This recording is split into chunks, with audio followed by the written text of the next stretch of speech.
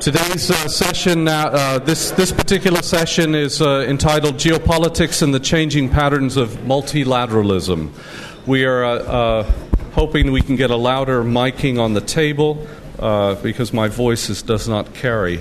I'm very pleased to have quite an array of speakers, distinguished indeed speakers. I'm going to just introduce them now, and then I will... The biographies in your pamphlet will provide the details, so I will introduce them as they in advance of their speech. As I said, the content and details of their background is better captured in print than it is by me, but all of that is nonetheless heartfelt in terms of my own introductions for them. Could I start with Ambassador Viswanathan from the Observer Research Foundation of India, who will be speaking on regional organizations and changing patterns of multilateralism. Is this working? Yeah. Can you hear me? Thank you, Chris. First of all, I would like to thank CAF and LSE for inviting me for this very important conference. It's a great occasion to meet with old friends. Chris is one of them, and also make new ones. I really feel honored that I have been invited to interact with so many eminent academicians and practitioners. Now, a regional organization and changing patterns of multilateralism. Since each one is given only 10 minutes, I had sent a paper, but I won't read it. I will just touch upon 4 aspects in my paper. Of course, one is regionalism, the second is multilateralism. Then I'll talk about how globalization has changed both these. And also I'll touch upon new concepts like plurilateralism and multi-stakeholderism. Now, in today's globalized and interdependent world, problems have become more complex and broad-based. The burning issues of the day are such that they impact everyone, and no nation can honestly say that it's not affected by it. Be it terrorism, food or energy security, water stress, environment, trade liberalization, cyberspace, drug and human trafficking, or peace and security. Yet, no nation by itself can tackle effectively these issues. These require regional or global solutions, and hence the importance of regionalism and multilateralism. Regionalism is loosely defined as any policy designed to reduce trade barriers between a subset of countries, regardless of whether those countries are actually contiguous or close to each other. By this definition, we could include even groups like BRICS and IPSA. But traditional regional organizations like EU, African Union, ASEAN, and SAARC have territorial contiguity as the main pillar. There are various arguments for regionalization, of course, some of which are sufficient size and economies of scale, viable economic unit, credibility of the entity, collective bargaining on the international scene, resource management like water and ecology, peace dividend, and avoidance of conflicts and overall development. Regionalization can be due to economic factors or political or strategic factors. Normally, one feeds into the other, but it's not always so. When one talks of regionalization, the best example that comes to mind is the EU, which started off as EEC and evolved. This was a great and successful experiment which ended conflicts in Europe, but let's remember, only after 2 world wars. The EU model cannot be blindly applied to other regions. One of the principal reasons for the success of EEC and later EU was the presence of a common external enemy, that was the USSR, which encouraged integration. Other factors are leveraging of the US security protection, cultural unity, and robust institutions. These factors may not prevail in other regions. India's own experience with regional integration has not been very good. There was very little regional integration in South Asia in the first 4 decades after India's independence.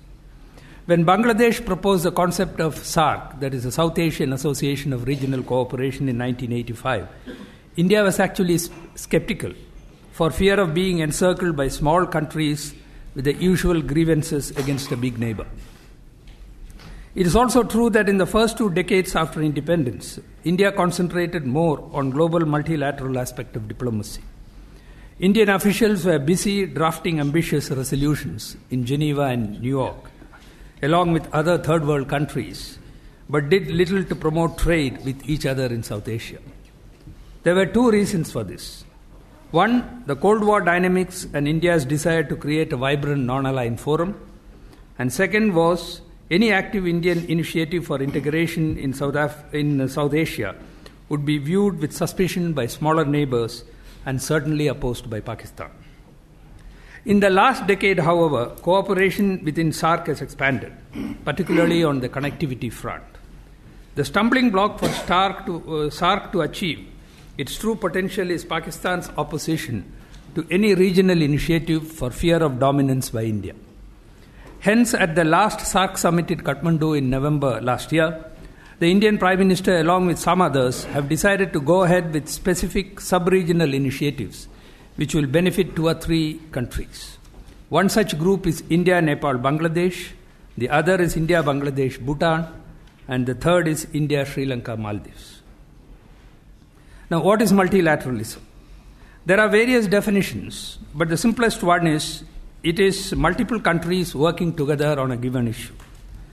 Both regionalism and multilateralism can succeed only if the members feel that they are useful fora where national interests can be promoted. In other words, everyone should feel that there is something in it for them. Because of this, the core principle of multilateralism is to avoid an all-or-nothing position. The number of multilateral organizations have increased considerably in the last 5 decades. But how effective they have been in tackling global issues is debatable. India has been a staunch supporter of multilateralism ever since it became independent. It was not only idealism, but it had practical and geopolitical considerations. 3 of them come to mind. 1, in a world dominated by powerful countries, multilateralism provides an option for protecting and projecting national interests. Second, multilateral rule-based organizations and regimes would limit, though not fully constrain, the resort to unilateralism, which is the hallmark of great power behavior. And 3, multilateral financial and technological assistance has less political price to pay than bilateral assistance. There is a growing feeling among many that multilateralism is becoming weaker. This weakness has also been accentuated by the process of globalization, which I will refer to shortly. One of the main paradoxes, as 2 scholars, Thakur and Van Langenhove, observe, is that the policy authority for tackling global problems still belong to the states, while the source of the problems and potential solutions are situated in transnational, regional, and global levels. When rule-based multilateral frameworks are found wanting, countries resort to other mechanisms. The recent example has been the proliferation of free trade arrangements between countries and regions, which was a direct consequence of the failure of WTO to arrive at a multilateral framework. Now to globalization. Like in so many other sectors, in the last 2 decades, globalization has deeply affected both regionalism and multilateralism. Even though there have been globalization processes in the past, the most recent one has been of a qualitatively different variety. Globalization has been defined as a vision of borderless world organized mainly through market principle.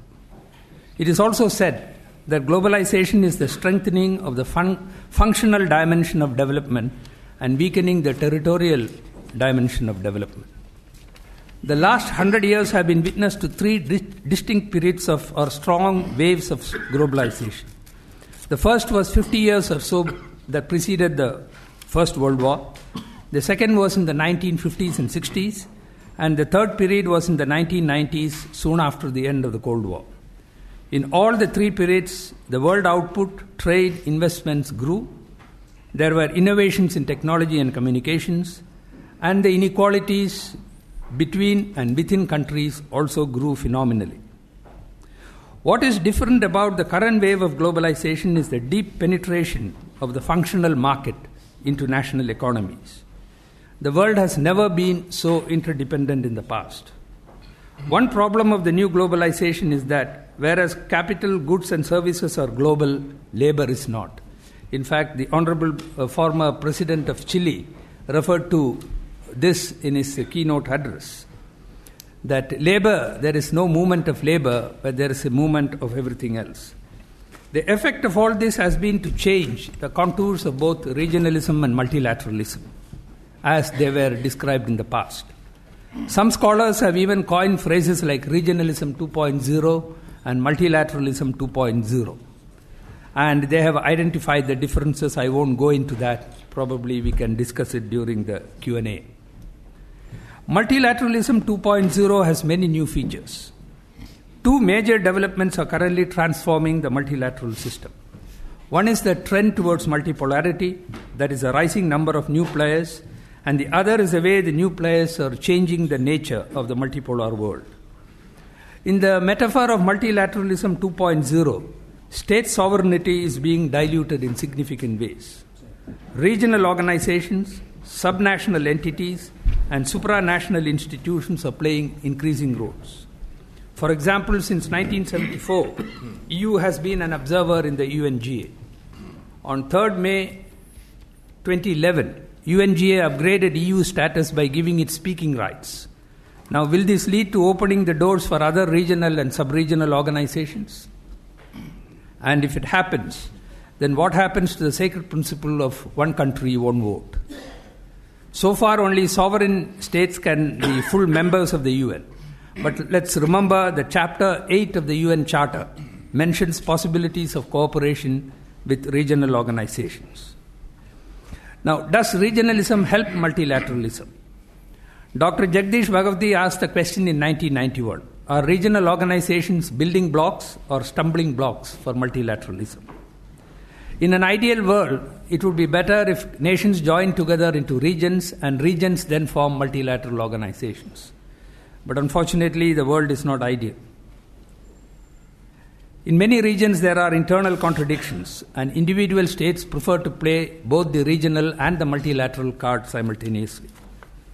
On the positive side, regional organizations enable participating countries to move closer, to have free trade in goods and services, and thus have better understanding.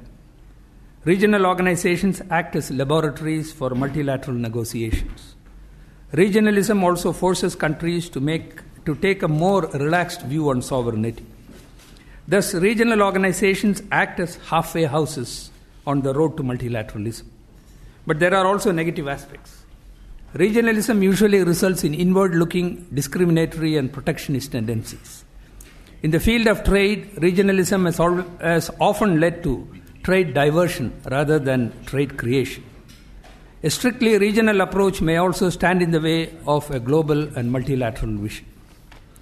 However, having said that, when regional organizations speak with one voice, they have influenced multilateral decisions. One example is the UNSC Resolution 1973 on Libya, which had explicit reference to the views of the AU, Arab League, and the OIC. I have 1 minute. The problem arises when regions do not speak with one voice, and such cases have been more the norm than the exception. Now, on plurilateralism, we have seen a whole bunch of alphabet soups like BRICS, IPSA, BASIC, G20. You can include all the alphabets, and we have so many organizations. I won't go into that in detail, except to say that they all do serve a special purpose of addressing some specific issues. It is also a reflection of the fact that rule-based multilateral system is not functioning as effectively as it should. Now there is a new concept of multi-stakeholderism. This is a direct consequence of multilateralism 2.0. Here, non-governmental agencies like private sector, NGOs, civil societies, they participate in the conferences along with government representatives. And this was tried out in the cyber conference Net Mondial in Brazil in 2014. Now, how effectively this will work, one will have to see. In conclusion, I would like to flag the most fundamental aspects of regionalism and multilateralism and ask the question of whether, in today's context, these are being addressed. Both regionalism and multilateralism are not ends in themselves. They are vehicles to address issues of global governance. The rules and institutions for dealing with such global governance was created 70 years ago under a different set of circumstances. The question arises that after the process of liberalization and the rise of many emergent powers, whether it's time to reassess the global governance structures. Unfortunately, when this debate happens, it is reduced to a very simplistic West versus the rest kind of argument. It's very unfortunate, because in today's world, the reality is the West needs the rest, and the rest needs the West, because it is a globalized world. The question of burden sharing by emerging powers also becomes relevant here. But can there be meaningful burden sharing without a commensurate leadership sharing? This is the question that many emerging powers ask. I would end by saying that ideally, global institutions should have three balances. Balance of representation in order to be legitimate, balance of power between that group, and balance of responsibilities. I think I'll end there and wait for your questions. Thank you very much. Thank you. As I said before, I will just give brief introductions. Please consult the brochure for details. Professor Zhongying Pang. Professor Pang teaches at Renmin University in China and will speak to China and the liberal international order. Thank you so much. Thank you for inviting me to this important event. And let me talk about China, and not necessarily talking about China's relationship with so-called Western liberal order, but I would like to talk about interactions and maybe future interactions between China and the existing world order. The former Chile president this morning mentioned Henry Kissinger's book, World Order, titled World Order. And let me make the following points. The first is about the Chinese international position, or the Chinese place in the existing world order. And Chinese leaders and so many Chinese scholars still think China is part of the global South. China is a part of the developing world, but so many people in the West, in England, in Europe, and China is still part of the global South. But from my personal point of view, China is really a part of the global South. And the second about China I would like to say is today's China is in between the old world order and the so-called the emerging world or the new world order. So, and China is really matters, and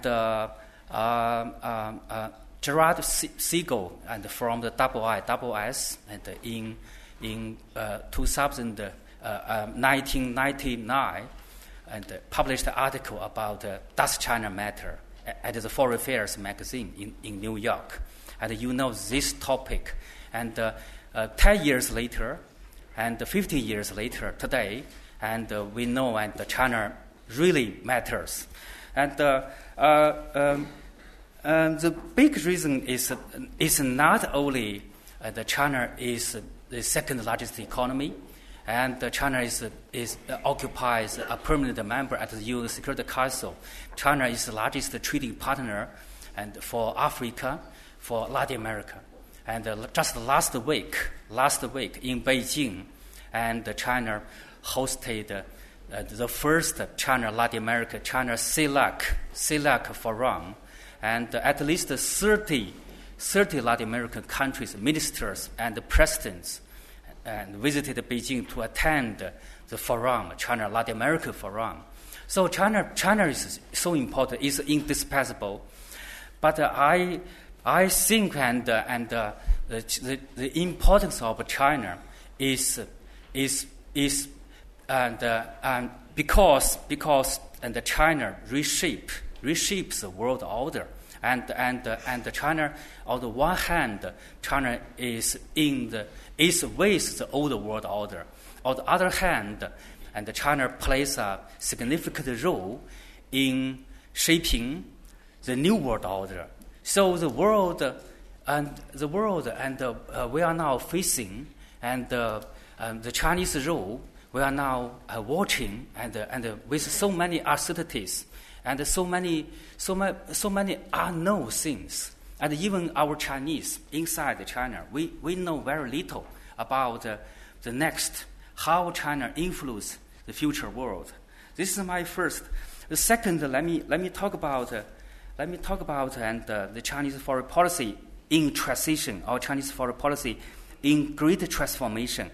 And everybody knows, and today's China under the new political leadership, President Xi Jinping, and Premier Li Keqiang, and also the anti-corruption chief, and Wang Qishan, such political figures now, and dealing with China's big domestic challenges, anti-corruption, anti-pollution. This is the top two challenges: corruption and pollution.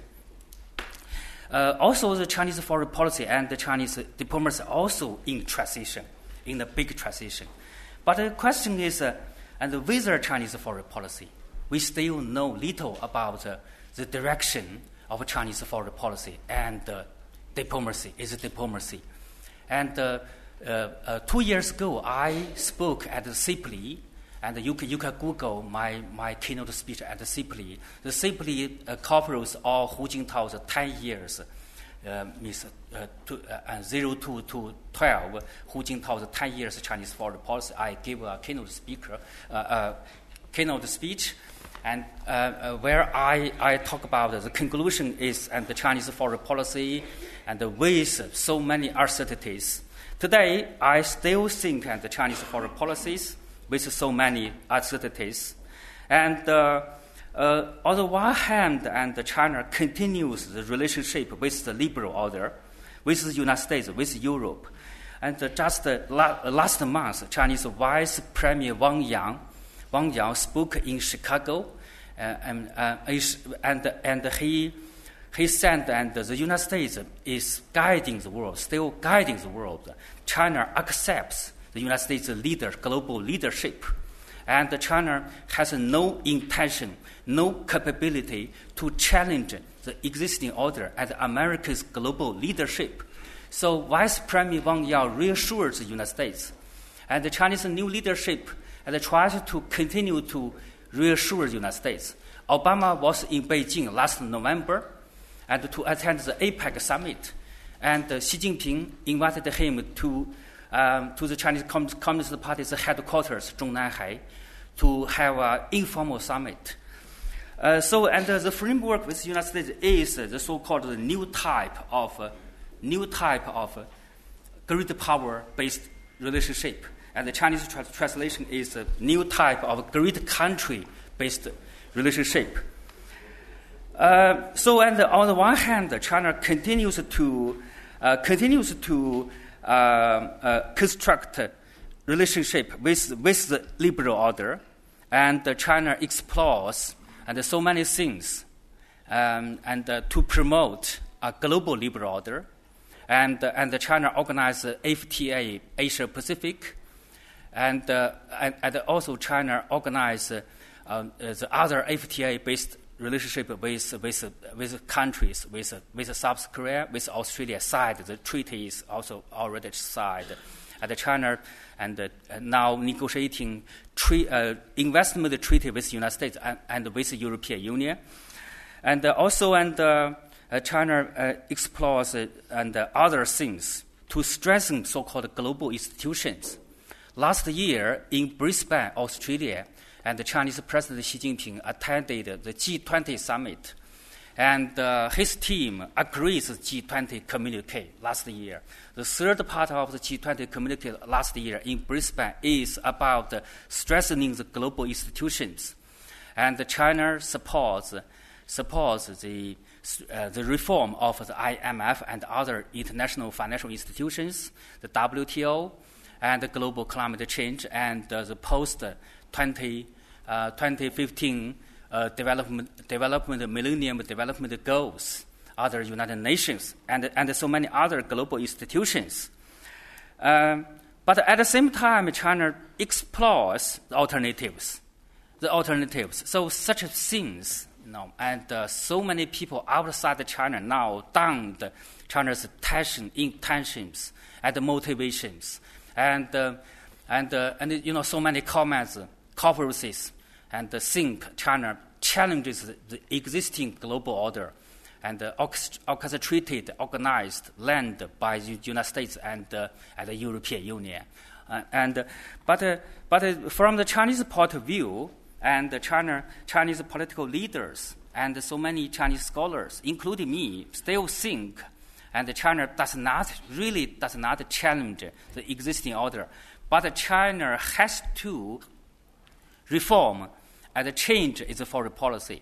The foreign policy means, and just after the end of the Cold War, China conducted a so-called low-profile foreign policy, and after the end of Mao Zedong era, China conducted opening up foreign policy, and since 1949, Mao Zedong years and Deng Xiaoping years, China conducted a series of north and north foreign policy. Means and China never takes the lead, and China never seek hegemony, regional one and global one, and China and even China and never and China conducts the nuclear foreign policy, nuclear doctrine means and no first use nuclear weapons, and China and conduct international aid foreign policy means and China attaches no political conditions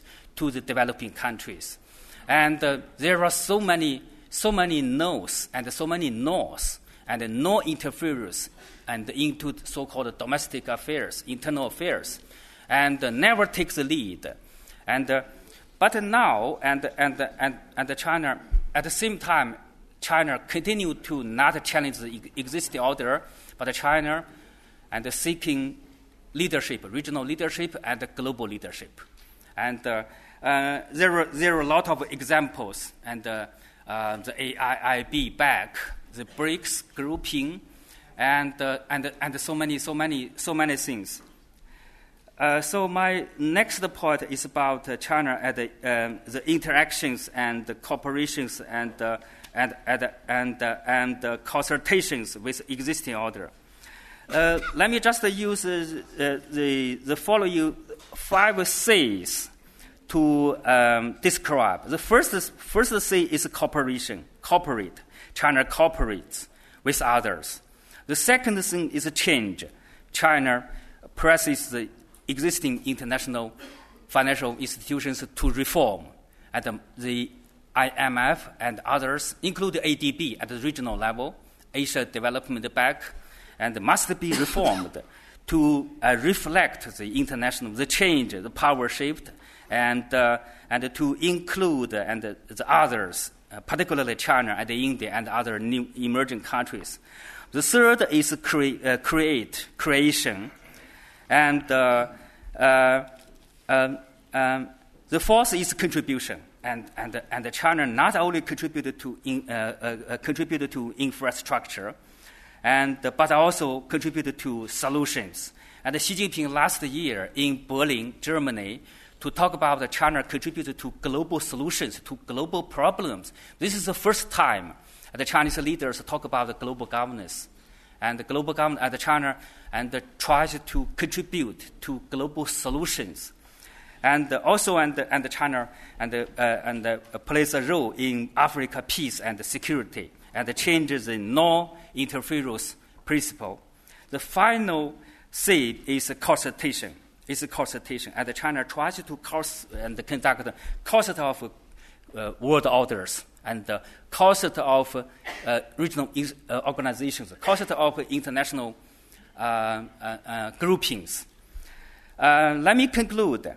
And in the past many years, and everybody knows China criticized existing order organized by the West, organized by the United States. And this is the first stage. And later on, and in the era of reform and opening up, China changed, and we changed our attitudes and policies toward existing order. And China joined and participated in almost all international governmental institutions. And this is the second stage. Now, and China enters the new stage. The new stage and China is no longer satisfied with existing all the Chinese place in existing orders. China wants to have a larger role in such institutes. A very good example is the G20. And the next year, 2016, China will host the G20. China is now a member of the Troika with Turkey, with Australia, because this year Turkey hosting the G20 summit. The G20 represents a new world order, maybe an emerging world order. And this is a compromise between the old and the old. China, next year, the Chinese presidency will lead to a Chinese version, maybe a Chinese version of the new world order. Thank you so much. I would like to take your questions about China. Thanks. Thank you very much.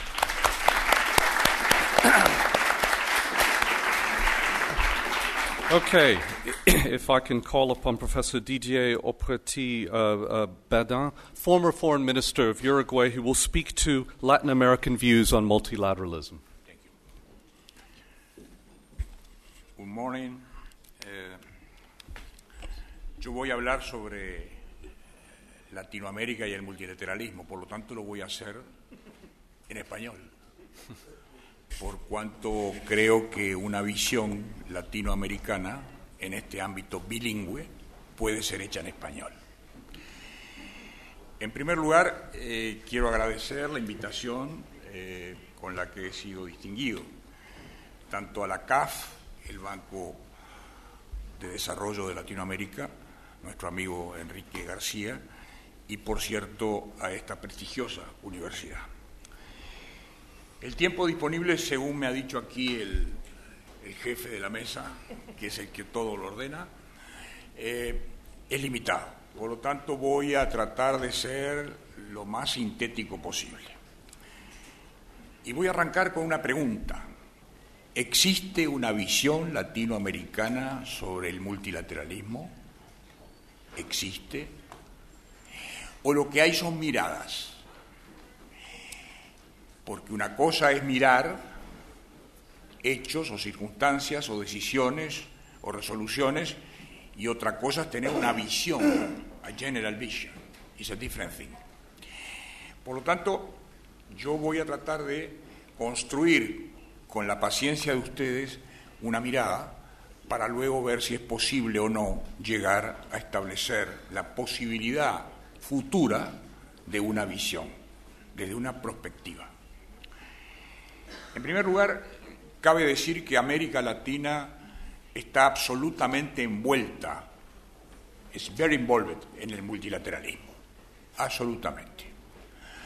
Primero porque es miembro fundador de las Naciones Unidas, la gran mayoría de sus países. Segundo, porque sus países son miembros de los 160 países de la OMC. Tercero, porque 30 y tantos países de la región de América Latina son miembros de la OEA. Tenemos aquí hoy, nos honramos con la presencia del doctor Insulza, secretario general de la OEA, al que lo saludo especialmente.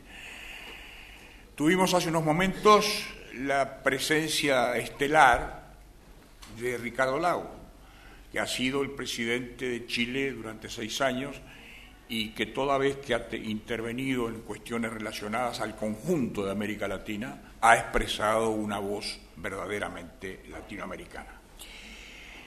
Por lo tanto, tengo precedentes o antecedentes de la región que me permitirían comenzar con una afirmación preliminar. América Latina cree en el multilateralismo. pero vayamos un poco más hacia el presente. Mirémonos hoy, mirémonos hacia adentro y mirémonos en el mundo exterior. Cuando nos miramos hacia adentro, vemos que hemos desarrollado mecanismos de integración. Tenemos varios mecanismos de integración, quizá demasiados mecanismos de integración. Hay, como yo suelo decir en mis clases, hay inflación institucional. Hay inflación institucional.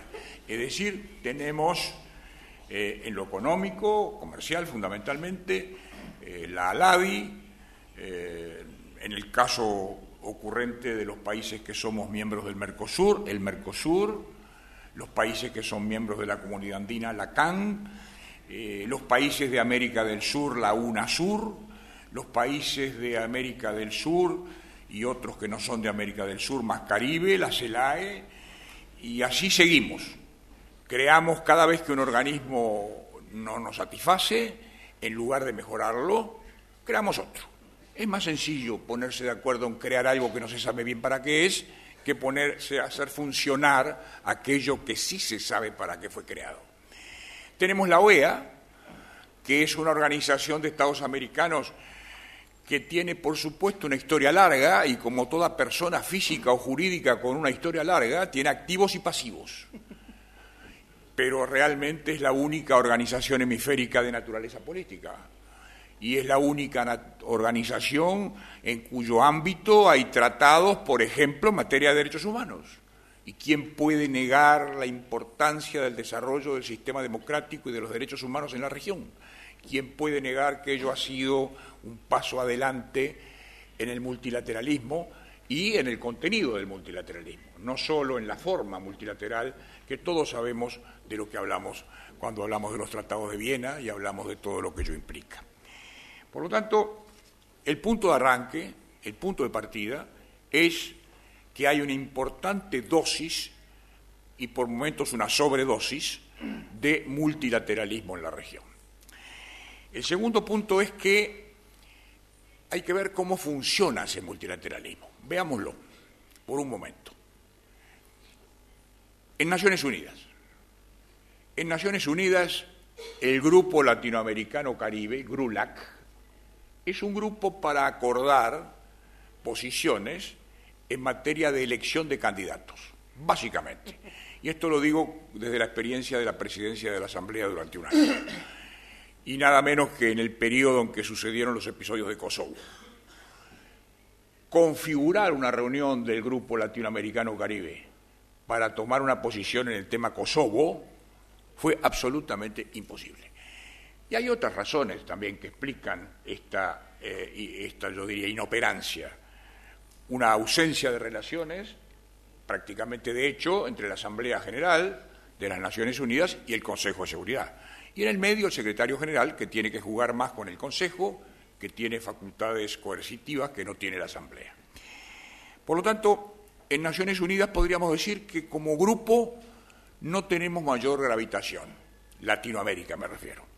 Pero sí también tenemos que decir que su interés por la organización lo registra el hecho de estar presentando candidatos para el Consejo de Seguridad, lo cual de alguna manera demuestra que aún aceptando esa configuración asimétrica del Consejo de Seguridad, los países o países de América Latina quieren seguir participando. ¿Qué está pasando? Salimos del escenario del sistema político global de Naciones Unidas y nos vamos al sistema político global en materia de reglas de comercio. Y vamos a la OMC con su inacabable ronda de Doha y unas perspectivas donde hay un arranque del bilateralismo competitivo con el multilateralismo. Si hay un lugar en que la competencia bilateral entra a jugar fuertemente respecto del multilateralismo, es en materia de reglas de comercio, en materia de acuerdos comerciales, en materia de solución de conflictos Y no lo digo yo, que soy un profesor de Derecho Internacional, lo dicen los expertos del comercio internacional más elocuentes y más persuasivos de América Latina, incluido algunos de Brasil, que señalan, entre otras cosas, que este bilateralismo es la respuesta natural, es la legítima defensa frente a la inacción del globalismo de la Organización Mundial de Comercio en cuanto a la universalidad de sus reglas. Por lo tanto, ahí hay un principio de bilateralismo del que debemos preocuparnos, o debe preocuparse una mirada cuidadosa, debe tomarlo en cuenta. Veamos qué está pasando a su vez con los mecanismos de integración. Y tomemos fundamentalmente aquel del que yo puedo de alguna forma brindar un testimonio, otra de las razones por las que hablo en español, porque para ser testigo de un hecho hay que hablar en el idioma de origen. Y quiero en esto ser muy claro. Yo soy mercosureño, o mercosurista, o mercosuriano, como quieran llamarle. Los tres rótulos me pueden caber en cuanto al contenido. Pero también tengo un alto grado de decepción, de escepticismo, de falta de confianza, de méfiance en el Mercosur. Creado en el 91, perfeccionado en el 94, con un protocolo de solución de controversias en el 2003, con un Parlamento que es Parlamento, exclusivamente de parlare, no es un cuerpo de decisiones, no tomó decisiones, por ejemplo, en el conflicto de las pasteras, de las fábricas de celulosa, no tomó decisiones en el cierre de los puentes, no tomó decisiones verdaderamente imperativas en el caso de Paraguay, es decir, un parlamento. Entonces, ese multilateralismo mercosureño no se está aplicando al objeto mismo de su creación, que fue ampliar el comercio, ir de la zona de libre comercio, pasar por la unión aduanera y llegar al mercado común. 3 etapas, triple steps. No, nos hemos quedado prácticamente en el segundo y a medias. Estamos en el segundo escalón, el arancel externo común, y a medias, porque tenemos tantas excepciones a ese arancel que prácticamente no podemos decir que haya un arancel externo común. Pero además, ¿qué está pasando? Como no resolvemos los problemas internos del Mercosur porque sus órganos no funcionan adecuadamente, ¿qué hacemos? ¿Lo achicamos? ¿Lo concentramos? No, lo ampliamos. Y tenemos un nuevo socio. Un socio que es Venezuela, que no ha firmado todavía, por ejemplo, acuerdos fundamentales como reglas de origen.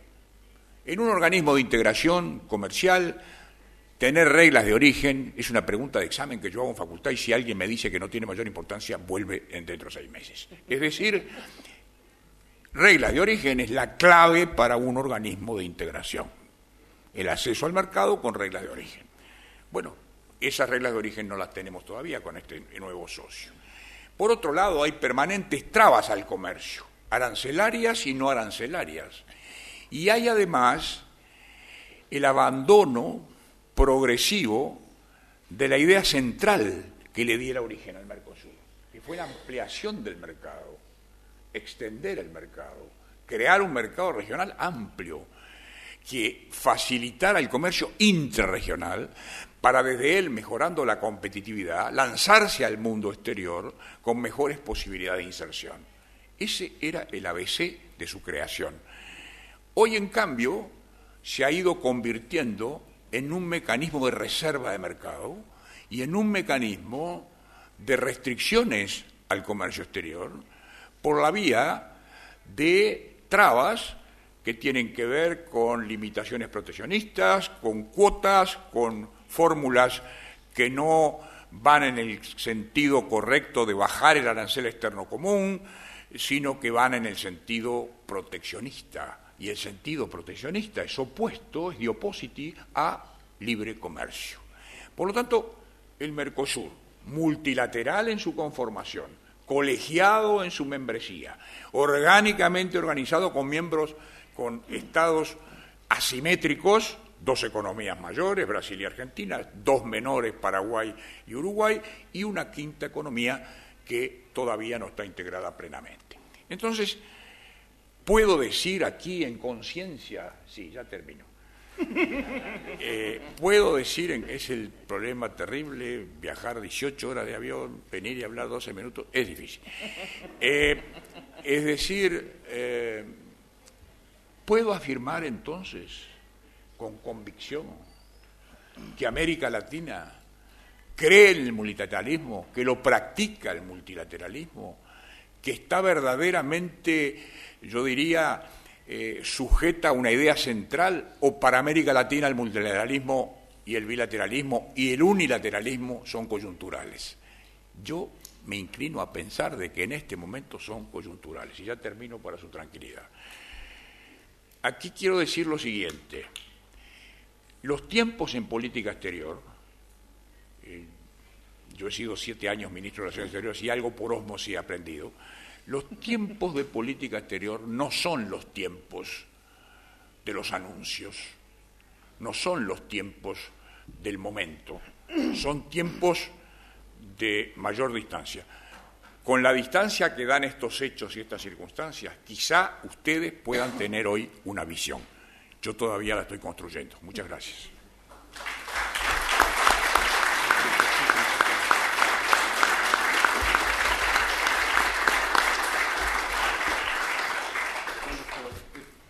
If I could call upon Dan Restrepo, former assistant to the President and Senior Director for Western Hemisphere Affairs. Please, Dan. Thank you very much. First and foremost, wanted to thank CAF-LSE for the opportunity to speak with you all today. I'm going to try to hold to the allotted time here. I didn't travel as long as the 18 hours. I'm going to start with 2 very preliminary matters, get to the heart of my assignment, and then, perhaps depending on the perspectives in the room, offer a provocation at the end. One is on perspective. From where I am, there's a saying that where you sit is where you stand. And on these issues, I think that is particularly true. So a bit of a background about myself. I come at this not from an academic background. And I always have to underline that when I come to academic settings. I come to this as a policy and political practitioner on national security and international affairs in the United States. And I used both policy and politics because I've worked in both, and there's a lot of overlap in every system, but ours is quite obvious where those overlaps occur. And then obviously I'm going to focus on, in talking about emerging powers and talking about the challenges, primarily Western Hemisphere focus. And one last thing that's autobiographical that I think informs this as well, I grew up with multilateralism. Multilateralism was dinner conversation at my house. The reason I was born in the United States and not in Colombia, as my last name would suggest, was because my father spent 35 years working at the Organization of American States. He came to work for 2 years. He went to Washington to work 2 years on the Alliance for Progress, and he never went home. So multilateralism is very much a part of who I am and a part of my life's experiences. On the definitions, I'm going to join a couple of the previous speakers, including President Lagos, to push a little on the definitions that we're using today. I've never been a big fan of the Goldman Sachs definition of emerging powers, otherwise known as the BRICS. I think that misses the point. It misses, and particularly from a U.S. perspective, you have to talk about countries like Mexico, like Indonesia, like Turkey, like South Korea, and others. And I'll use Mexico as the reason why. There has been no more important democratic and economic emergence for the United States in the last 20 years than Mexico's, save potentially one, which is China's, in terms of its global emergence. But Mexico's emergence and its the continuing evolution of that emergence in terms of a day-in, day-out impact on the United States and both a challenge and an opportunity for the United States, you cannot compare Mexico. So the global south, in my world, begins at least no further south than the southern side of the Rio Grande. Also want to challenge the notion that we should just be talking about the challenges posed by emerging powers for the United States, because I think there are also real opportunities. And in the challenges conversation, I think it's important to talk about not just challenges for the United States, but also for the emerging powers themselves, how they interact with one another, and implicit in my topic, the interaction with the United States. And then my provocation, to highlight my provocation, that for emerging powers in the dynamic with the United States, it gets no better than the current political reality in the United States. And I'll get back to that. Talk about some of the challenges of emerging powers for the United States. I think it's very important to recognize that multipolarity, or even worse, apolarity, as President Lagos suggested to us earlier this morning, runs deeply counter to the American psyche, particularly among political and policy elites. It is a very disturbing notion for the political and policy elite of the United States that we live in either an apolar or even a multipolar world. Most of them in polite company won't say what I just said. I have the benefit of being outside of government right now to be able to say the sort of thing I just said. There is one very important exception that I will get to later on my provocation. And it, at a certain level, makes sense. Think about the background, the academic, the professional, the social, the cultural experiences of the political and policy elite in the United States, again, with one really important exception. You'll probably figure out who I'm talking about. Most of these folks grew up in a Cold War paradigm. Right? When I worked in the White House at the kind of senior levels of the National Security Council, my counterparts were all at least a decade older than me. Right? And by being a decade older than me, right, the Berlin Wall fell when I was a freshman in college, my first year at university.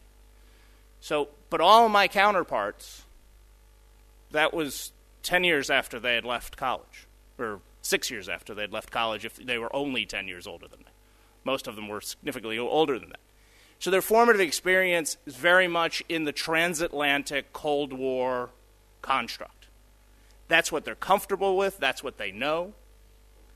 They've had very little firsthand or professional experience with emerging powers. There are exceptions to this. Again, it's generational in large measure. So you have an emerging generational coastal elite in the United States that has more firsthand experience, either has familial ties to these emerging powers, or has had experiential experiences that is not yet reflected in the body politic at its highest levels. In the economic world, in the commercial world, you have more connectivity to the emerging economies and the realities, the cultural and political realities of those countries than you do among political and policy elites. So that in and of itself is a challenge for the United States, is that its decision makers are not particularly well prepared to deal with this new reality. A very small vignette of an example. I was responsible for organizing the U.S. side of President Calderón of Mexico's state visit to the United States. And as part of that process, there's all the departments and agencies that have something to do with the U.S.-Mexico relationship were getting together, were convened at the White House for a meeting of the National Security Council. In the Deputy National Security Council, the process of doing that, I, as the person principally in charge of this, would send a proposed list of participants for that meeting for approval from my boss and from my immediate boss. My immediate boss calls me into my office, and my immediate boss looks at me and goes, "Restrepo, I've run 300 of these meetings of the U.S. interagency process, and we've dealt with this topic and that topic and that topic, and I look at the list of people you've just proposed that attend this meeting, and I have one question for you. Who are these people?" Right? This is a very senior U.S. government official, a very well-prepared individual in charge largely of running the interagency process on international issues.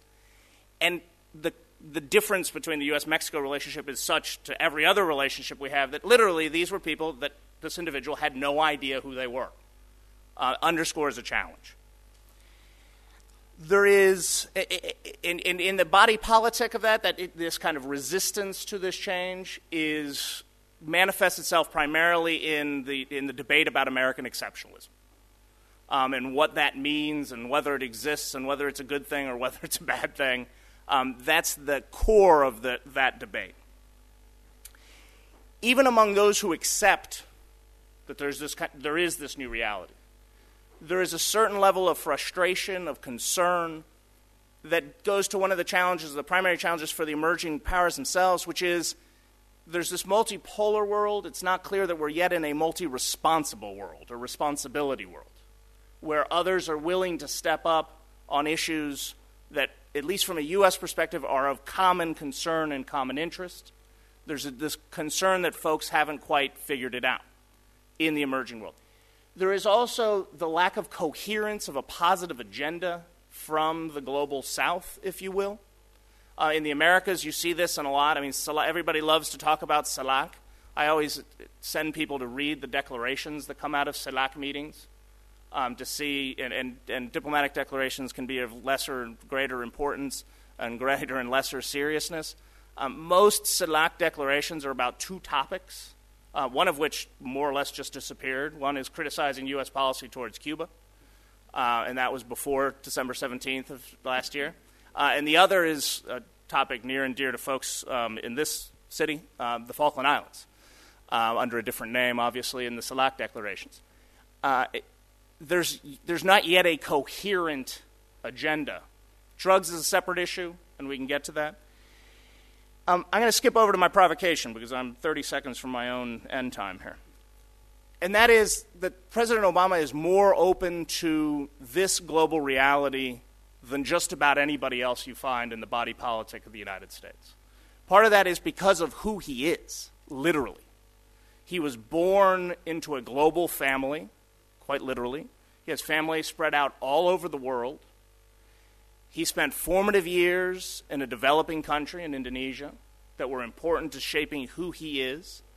He has an appreciation, I think, of the limits of power. Everybody should read Moises Naim's book, obviously, on this topic. But he also understands and perhaps is more comfortable, certainly than the body politic in the United States is, with the limits of U.S. power. That has created a real opportunity for emerging powers.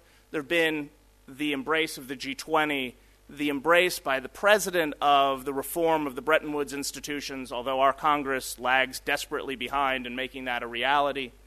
Again, because of the mentality that limits people's ability to understand how the world is today and how it will be moving forward. In the Americas, the openness to the drug debate is an acceptance of a new way of doing business in the Americas, right? We went to Cartagena 3 years ago for the Summit of the Americas. Traditionally, the United States president wouldn't have shown up, even with that much noise in the system of leaders in the region talking about a need to rethink this issue. And the message from the U.S. would have been, thou shalt not talk about this. That was not at all the message that President Obama took to that meeting or that we took in preparation to that meeting. Our view was, let's have the debate. We may have a different view as to where that debate should come down, but we're more than happy to have the debate. So I think that there are bunches of other examples of this sort of openness to new formations. At the 2009 Summit of the Americas that I had the privilege of attending and participating in the preparation for President Obama, we made a really clear point of meeting with the countries of UNASUR as the countries of UNASUR. Famously, President Chavez gave President Obama a book at the top of that meeting, which is the only thing everybody remembers about that meeting. But it was a very deliberate act on our part to say, look, we're fine. We don't see these sub-regional and affiliations and organizations as some sort of threat to the United States. Perhaps they are vehicles that we can cooperate more effectively with one another. Perhaps they are not, but we, the United States, or the Obama administration, are not going to be the impediment to that cooperation. Others may be, and have been, in the Americas, but this openness to this new dynamic is real, and I think there's 2 years left to take advantage of that in the sense of continuing the evolution of global institutions and the new global way of doing business. Because regardless of the outcome of the 2016 presidential election in the United States, the next president of the United States will not be as inherently comfortable with this dynamic as is President Obama. And that is true, again, regardless of the partisan outcome of that election. Because if you look at the players on the Republican side, you look at the players on the Democratic side, they all have a worldview that is not as comfortable with the emergence of new powers and that new power dynamic in international relations. I will stop there.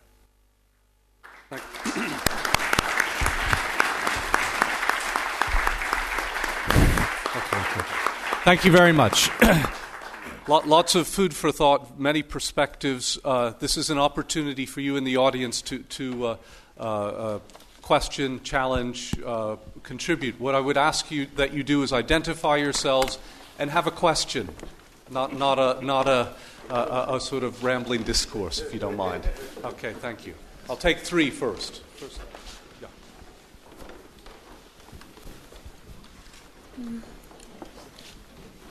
My question is directed to either or the panel itself. You are. My name is Sana Musharraf. I'm an LSE student, Masters in Law and Accounting. We've this several times here at the LSE being debated that it's a multipolar world, and we are shifting from a unipolar world where the post-war era of the United States hegemony is declining both because of internal and external changes globally. But in such a world with multipolarity, will it be a regionalization, as we are talking about regionalization of power? Or how will the new order emerge in itself with some degree of stability? Because there's bound to be chaos when there's a power conflict. So the United Nations itself is moreover not a peacekeeping international agency.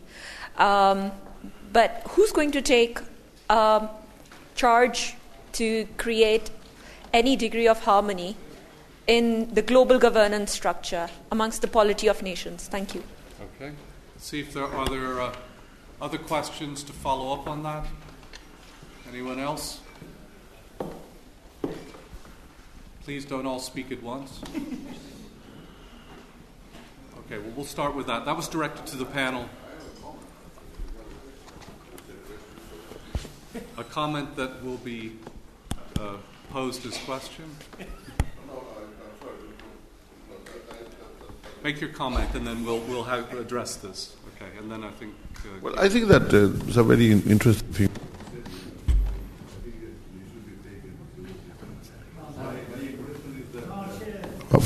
Hello. Okay. Is that okay? Okay, good. The first one is what has to do with Latin American integration. I mean, that's not working, and I very much agree with everything that Didier Opertti has said. The accumulation of organizations, the lack of clear rules, the lack of institutions, the lack of a supranational decisions, I mean, problem solving and all, or a court where you can take the problems, etc.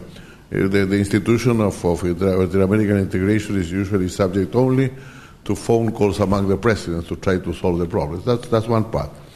Now, the other part, I'm not really that sure that we really understand well. I know that you do, but most people do. The logics that exist also in Latin American politics was actually the creation of CELAC, from my point of view, has to do more with the creation of Mercosur, of UNASUR, and with the underground struggle between Mexico and Brazil on this matter. I mean, the fact that Mexico was an observer, a very noted observer in the Mercosur, and suddenly they create a new thing called the UNASUR, only for South American countries in which there are no observers, is what takes Mexico to increase the size of the group, of the Rio group, including Cuba and the Caribbean, and Brazil to create this, which is called the CELAC. So I would say that the CELAC is just a tie between Mexico and Brazil in this contest, which doesn't really play a big role. I agree with that. But it's important to understand that at the same time, third problem I wanted to tell down that actually these things happen also in historic moments in Latin America, in which Latin America are not satisfied with the way they have relations with the North. It happened in the 70s, at the end of the 70s, at the beginning of the... Yeah, it happened in the 70s with the creation of the CELA. There's something called the CELA. This is just to point to what Didier Opertti said about the accumulation of organizations.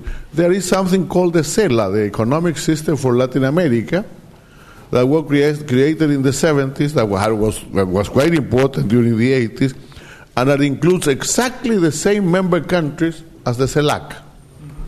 So nobody really understands why they had to create a CELAC, because it existed, and by the way, its seat is in Caracas, so it's really... It was easy to turn it into some kind of a secretariat of these 33 countries. No, but that happened in a moment in which in a moment of benign neglect and all these things. In this case, it didn't happen that way. But I think then that there was a big moment. I mean, even though these things happened much before the election of President Obama, or a little before, after the election of President Obama, and after the summit of Trinidad and Tobago, that didn't matter anymore. Because the president went there and said, I want to make policy with you and not policy for you. And that happened in the Cuba matter, for the lifting of sanctions against Cuba. Then it happened on the Honduras coup, and then it stopped happening. And that's where the summits of the CELAC again rose and all that started, because actually that was the way it was seen. I'm not saying exactly as it was. Probably as Secretary of the OAS I can say more things. But my impression is there is a certain breaking point between the very dynamic initial years of President Obama, well, you were there by the way, and what happened later, in which actually the U.S. seemed to be looking to other places in the world and not to Latin America. Thank you. Okay, thank you.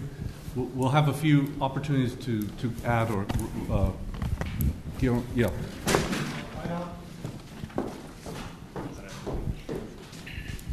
I have a question for Dan. If you could elaborate a little more in the issue of U.S.-Cuba, and how do you think this is going to develop in the next months and years? And the implications for the relation of U.S. with Latin America. Okay, good. Let's start. There was a general question to the group. Let's start with that. We'll go from this end to there. And then we'll go to the next issue after that. So start from this. Yeah, but I'd like to start on this end here. No. Yeah, if you want, go ahead. No. Okay, there was that interesting question about declining U.S. hegemony and what will be the new structure. In fact, if I understand, your question was more on the peace and security side. On that, we have a whole session, I think, after lunch. So I'm sure it will be discussed at great length. But I'd like to say one or two things.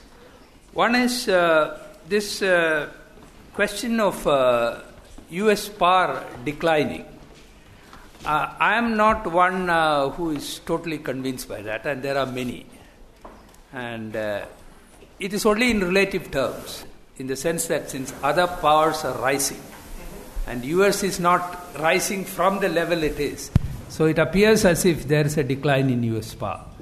But in many ways, in fact, US is bouncing back with its economy, and on top of that, oil prices are dropping, the shale oil revolution, etc., etc. And US economy is very resilient. So it is very premature to write off US. Now, even if one accepts that there is a decline in US power globally, the question remains that will it lead to a total collapse of the world order that US has created? That's a totally different question. US may decline in power, but the world order created by US after the Second World War may continue in some modified form. Why I say that is because even countries clamoring for greater responsibility, global responsibility, including BRICS and other emerging powers, they have benefited greatly from the globalization and from the existing world order. You cannot deny that. And it may not be in anybody's interest to have a total collapse of the system. So it may be that the same order is continued, but with participation from other countries. Now, there the question comes, what is the kind of participation? There is no doubt that there needs very substantial reforms in the international organizations.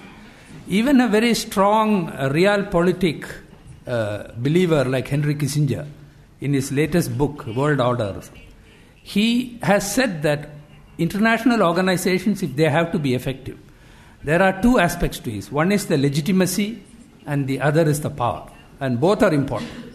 If the organization is very powerful but it doesn't have legitimacy, it will unravel sooner or later.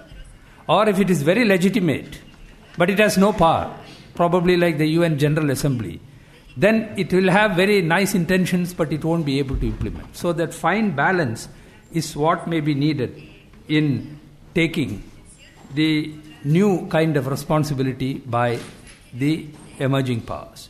Now, there is a last point I would like to make.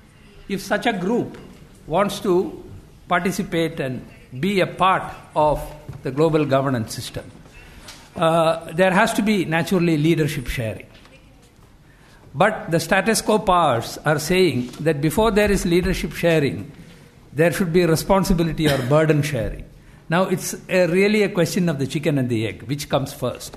The emerging countries are saying that unless we are given more powers, we won't take on the responsibilities. And the others are saying, first you take on the responsibilities, then we will give you more power. So it is a very ticklish question. Let me briefly respond to your questions.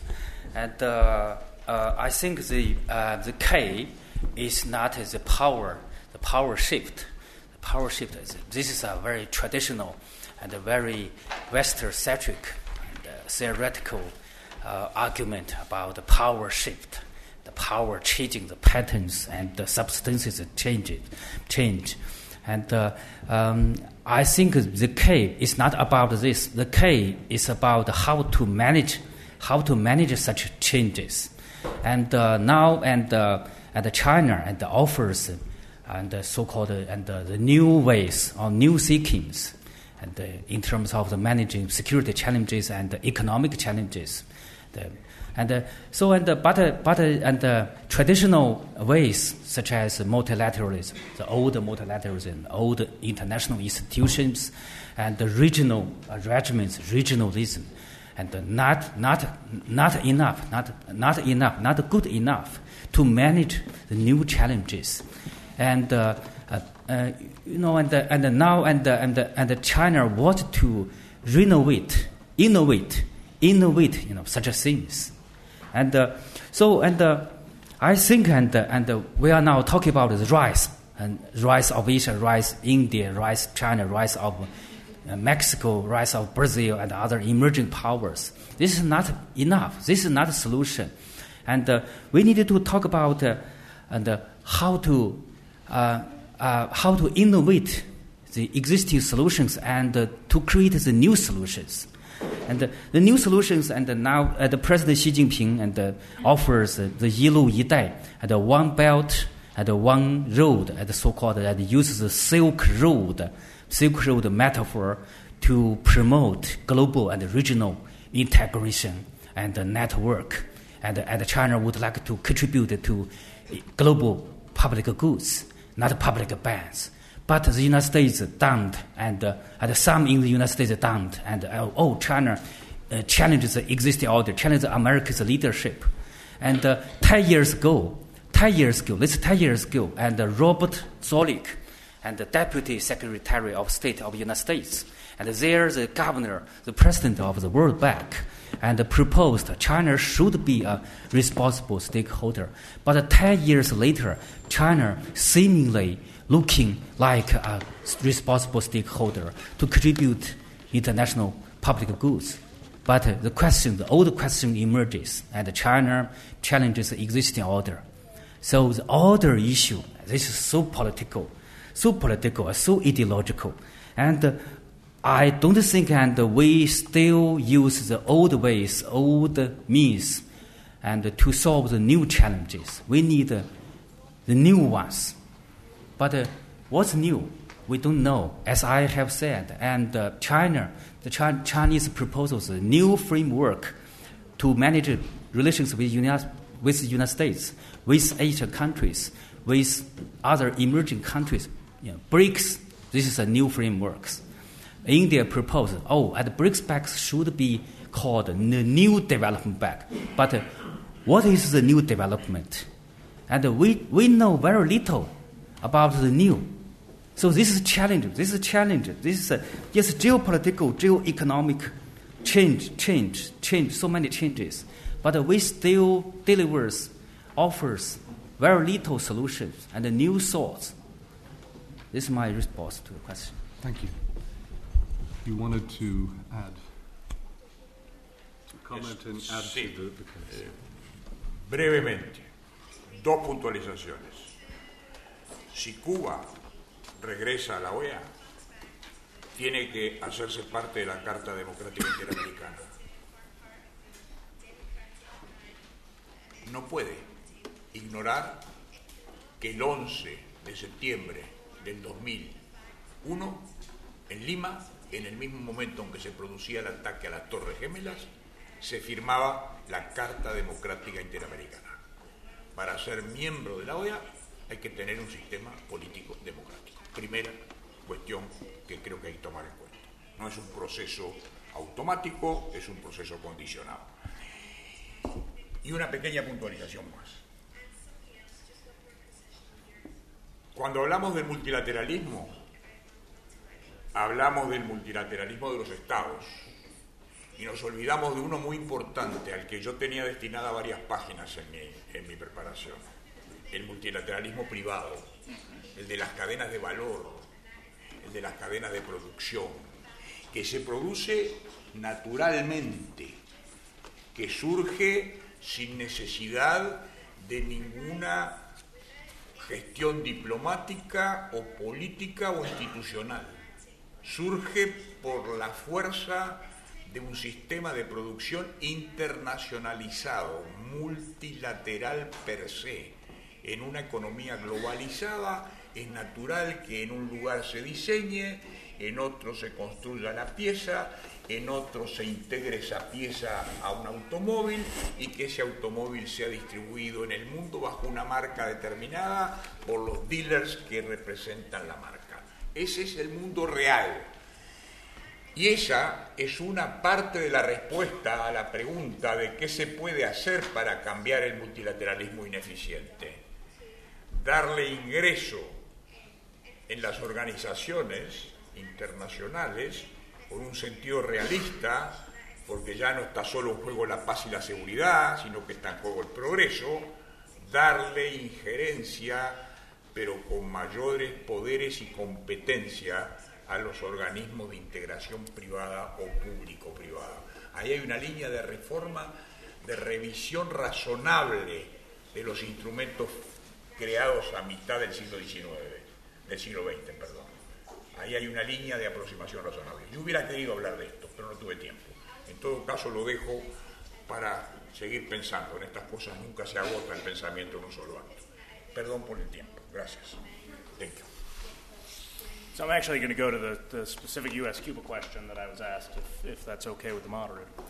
I think you're going to see a number of things. In 3 hours, you will see the publication in the United States in the U.S. Federal Register of the new set of regulations that implements the vast majority of what the President announced back on December 17th. So very new regime for travel between the United States and Cuba, for investment in telecommunications infrastructure, making the people-to-people level interaction and making commercial interaction, and I use that word very advisedly, as normal as it can be under United States law. And what do I mean by that? Under United States law, the embargo, the core economic sanctions that the United States has against the Cuban state, are a function of law today. They're not a function of something that the President of the United States can get rid of from one day to the next through executive action. He has now gotten rid of, in 3 hours, they will have gotten rid of everything they can get rid of by executive action. Next week, you will see the Assistant Secretary of State the highest-ranking U.S. government official to visit Havana since before the Cuban Revolution, go for migration talks, but more importantly, for talks about the reestablishment of diplomatic relations, or the formalization of that process. So you will see all of those things proceed apace. I think before too long, the sign on the door outside what was the U.S. Embassy in Havana will once again read U.S. Embassy and not the intersection under the Swiss Embassy. And the same will be true in Washington. They'll change the signs on the Cuban intersection, which is in the very same building that the Cuban Embassy was in before diplomatic relations were broken. So this notion advanced by people like Senator Marco Rubio that they will prevent the funding of an embassy shows a remarkable lack of knowledge by a member of the United States Senate Foreign Relations Committee as to how that works. The U.S. has, if not the largest, probably the second largest diplomatic mission in Havana today, in the form of the intersection with over 300 people working in it. And so again, they'll change the name on the door. There will be complications in getting an ambassador confirmed to that job. I think two things that it may not be as complicated as people have said, because you will find people like Senator Rubio and Senator Menendez and others who are trying to resist this change. They will find themselves in the awkward position of, and the White House has already pointed this out, of having voted to confirm U.S. ambassadors to, say, China and other places that aren't exactly paradigms of democratic order. And their argument for treating Cuba differently will not resonate the way it did. One of the things that is important to keep in mind is what happened on December 17th in the announcements that were made changed the conversation about Cuba in the United States, the political conversation, in a fundamental way. The Cuba conversation has always been a very narrow conversation. It's been a very narrow conversation and therefore was prone to being controlled by folks who believed very firmly in their views, but they didn't have to be very large in number. The conversation today is this conversation. And that narrow band can no longer control the nature of the conversation. I think you will see, because there's perceived economic opportunities, which, quite frankly, I don't see, right? Cuba is a wildly dysfunctional small economy. And it's wildly dysfunctional not because of U.S. policy, but because of Cuban economic policy. So the economic opportunities the commercial opportunities are small, but those sectors that have or see that possibility will now start pressing on Congress to change U.S. law. So you've kind of fundamentally changed. I think a very important thing, though, to watch in the dynamic between the U.S., Cuba, and the U.S. and the region is whether voices in the region, elected leaders in the region, find the opportunity and perhaps even a little bit of courage to start speaking about the importance of human rights and democracy and civil society in Cuba. The number of times I was told as a U.S. government official behind closed doors by friends and neighbors, very good friends and very good neighbors, that they couldn't raise those topics because of U.S. policy towards Cuba, right? It was impossible to, which was a bogus argument as far as I'm concerned, before the U.S. changed its policy. But now that the U.S. has done what it's done, there is a lot of expectation at very senior levels of the United States government that there will be someone willing to step up on it. If folks don't do that, and they have the perfect opportunity, everybody's going to get together in April in Panama at the next Summit of the Americas, President Obama's third and final Summit of the Americas. If they don't do that, I think they'll have missed a ginormous opportunity to continue this evolution to real partnership in the Americas, to really doing things together. Right? That was a theme from candidate Obama's May 2008 speech on the Americas, given in Miami, all the way through to December 17th, 2014. This is a real opportunity to do things together. I am cautiously, I'm not even cautious, I'm cautiously pessimistic, I guess is the right way. I'm skeptical that the region's going to step up. Hopefully they will. Good. Okay, we have time for one or two more questions. Gentleman here, is there anyone else has an issue? And the gentleman at the back. Okay, I'm going to talk in Spanish. Mi nombre es Juan Pablo Marín, estudiante del Máster de Gerencia Pública y Gobierno en LSE y presidente de la Sociedad Colombiana de LSE. Soy un convencido de la idea del Multilateral Organizations. Y una de las frases que se dijo acá es, esto es el tema de relaciones internacionales es a largo plazo y en consecuencia debe haber relevos generacionales y formación de personas que estén metidas en la idea. Me tocó esperar casi toda una vida académica y profesional para un evento como esto en LSE.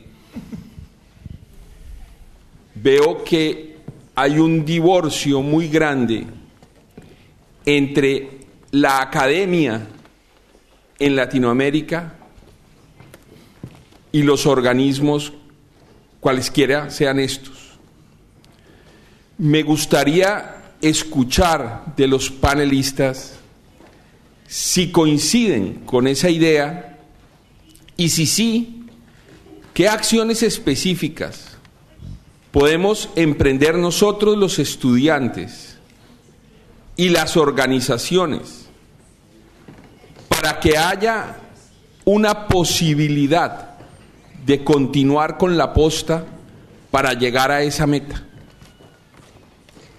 Esa es la pregunta.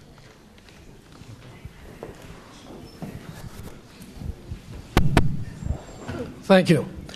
I'm Alex Mejia. I'm a program director with the United Nations based in Geneva. My question is very specific about the part of multilateralism that the UN is supposed to task.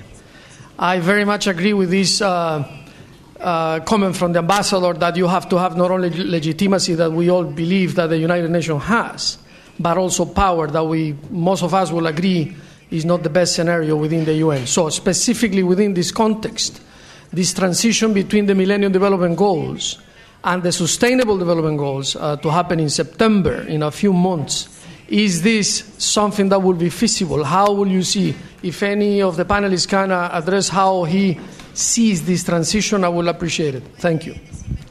Okay. Shall we start on this end?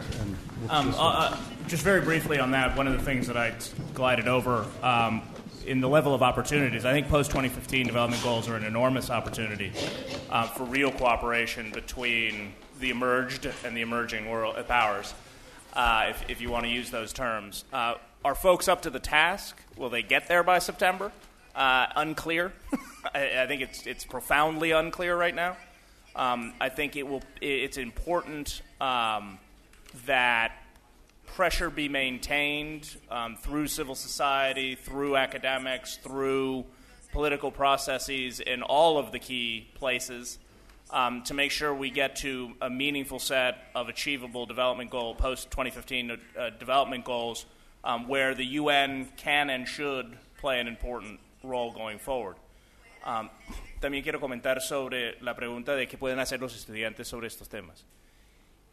Y creo que la academia aquí, también hay un problema de la academia en los Estados Unidos sobre Latinoamérica también, que quiero comentar un segundo, que la academia sobre Latinoamérica en los Estados Unidos está por lo menos 20 años retrasada.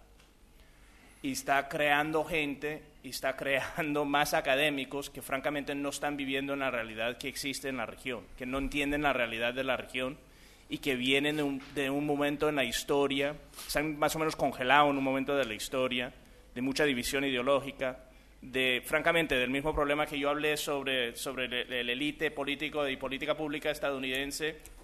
Están demasiado enfocados en esa realidad. Creo que hay dos maneras de superar eso y también trabajar los temas que mencionó. Uno son los intercambios académicos. Uno es que estudiantes salgan de sus países, ya lo has hecho, salgan de sus países a educarse, pero en ambas direcciones. El presidente Obama ha impulsado, yo estaba trabajando con él cuando lo empezamos, una meta para aumentar los intercambios educativos entre los Estados Unidos y los demás países de las Américas, y digo los demás porque los Estados Unidos es un país de las Américas, tiene la tercera población hispana en el mundo, la tercera economía hispana en el mundo, que estudiantes de los Estados Unidos vayan a la región para estudiar y que de la región vengan a los Estados Unidos a estudiar. Corto plazo, mediano plazo, largo plazo. Eso francamente va a cambiar la academia y obviamente va a cambiar la experiencia de esos estudiantes. Creo que eso es lo más clave de esto y francamente los gobiernos de la región se están dando cuenta de eso. Están empezando a impulsar proyectos similares, lo hemos visto en Brasil, lo hemos visto en México, lo hemos visto en Colombia, donde están poniendo recursos del Estado para promover esos intercambios que son súper importantes para cambiar no solamente las vidas de esos estudiantes, sino también la academia en sí. Y creo que esos estudiantes, cuando vuelven a sus países, tienen una responsabilidad profunda de seguir impulsando eso, de seguir diciendo el cambio que se hizo y haciendo todo lo posible para capacitar las instituciones en ambas direcciones para continuar esos intercambios.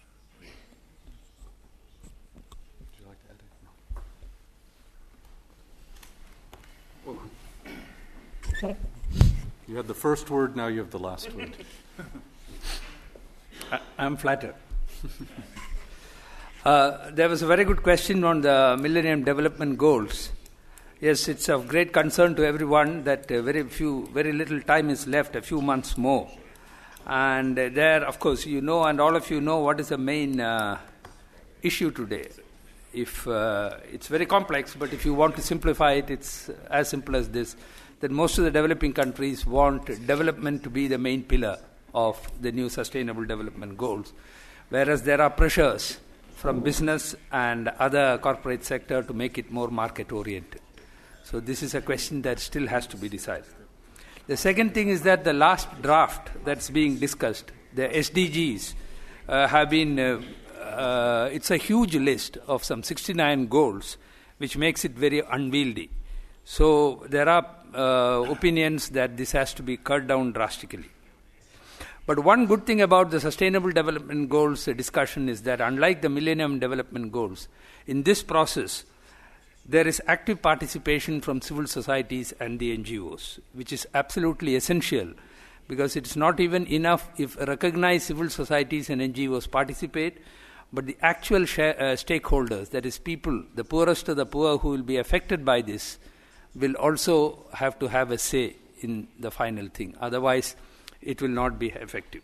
And the last point I want to make is the problem is in all these things, the United Nations and other organizations are working in separate silos. But we should realize that climate talks, sustainable development goals, and the so-called disaster risk reduction talks, which are supposed to be held in Sendai in Japan, these are all interrelated. But there is no coordination between them. Each one looks at the problem by itself. But actually there should be a comprehensive approach to all these three. That is sustainable development, climate change, and disaster risk reduction. Then only we will have some beneficial results.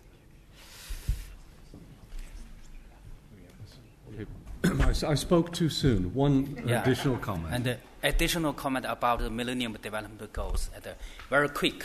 And China is now increasing development assistance, official development assistances, and the new programs, so many new programs, and unilaterally, and you know very well, and officially, and such things, and how to be regarded as a part of Chinese contribution to development goals.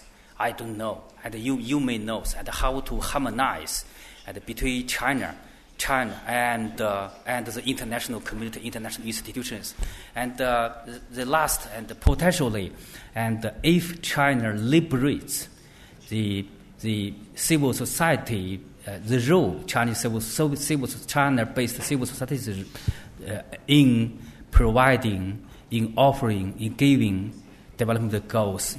And I think and so many Chinese civil societies can play larger roles in Africa, in Latin America, and elsewhere, Asia, South Pacific Islands. Okay. The potential is great, so great. If I wanted to ask that we thank the speakers for wonderful contributions and indeed for their patience for having me constrain the time that they could present. So thank you very much.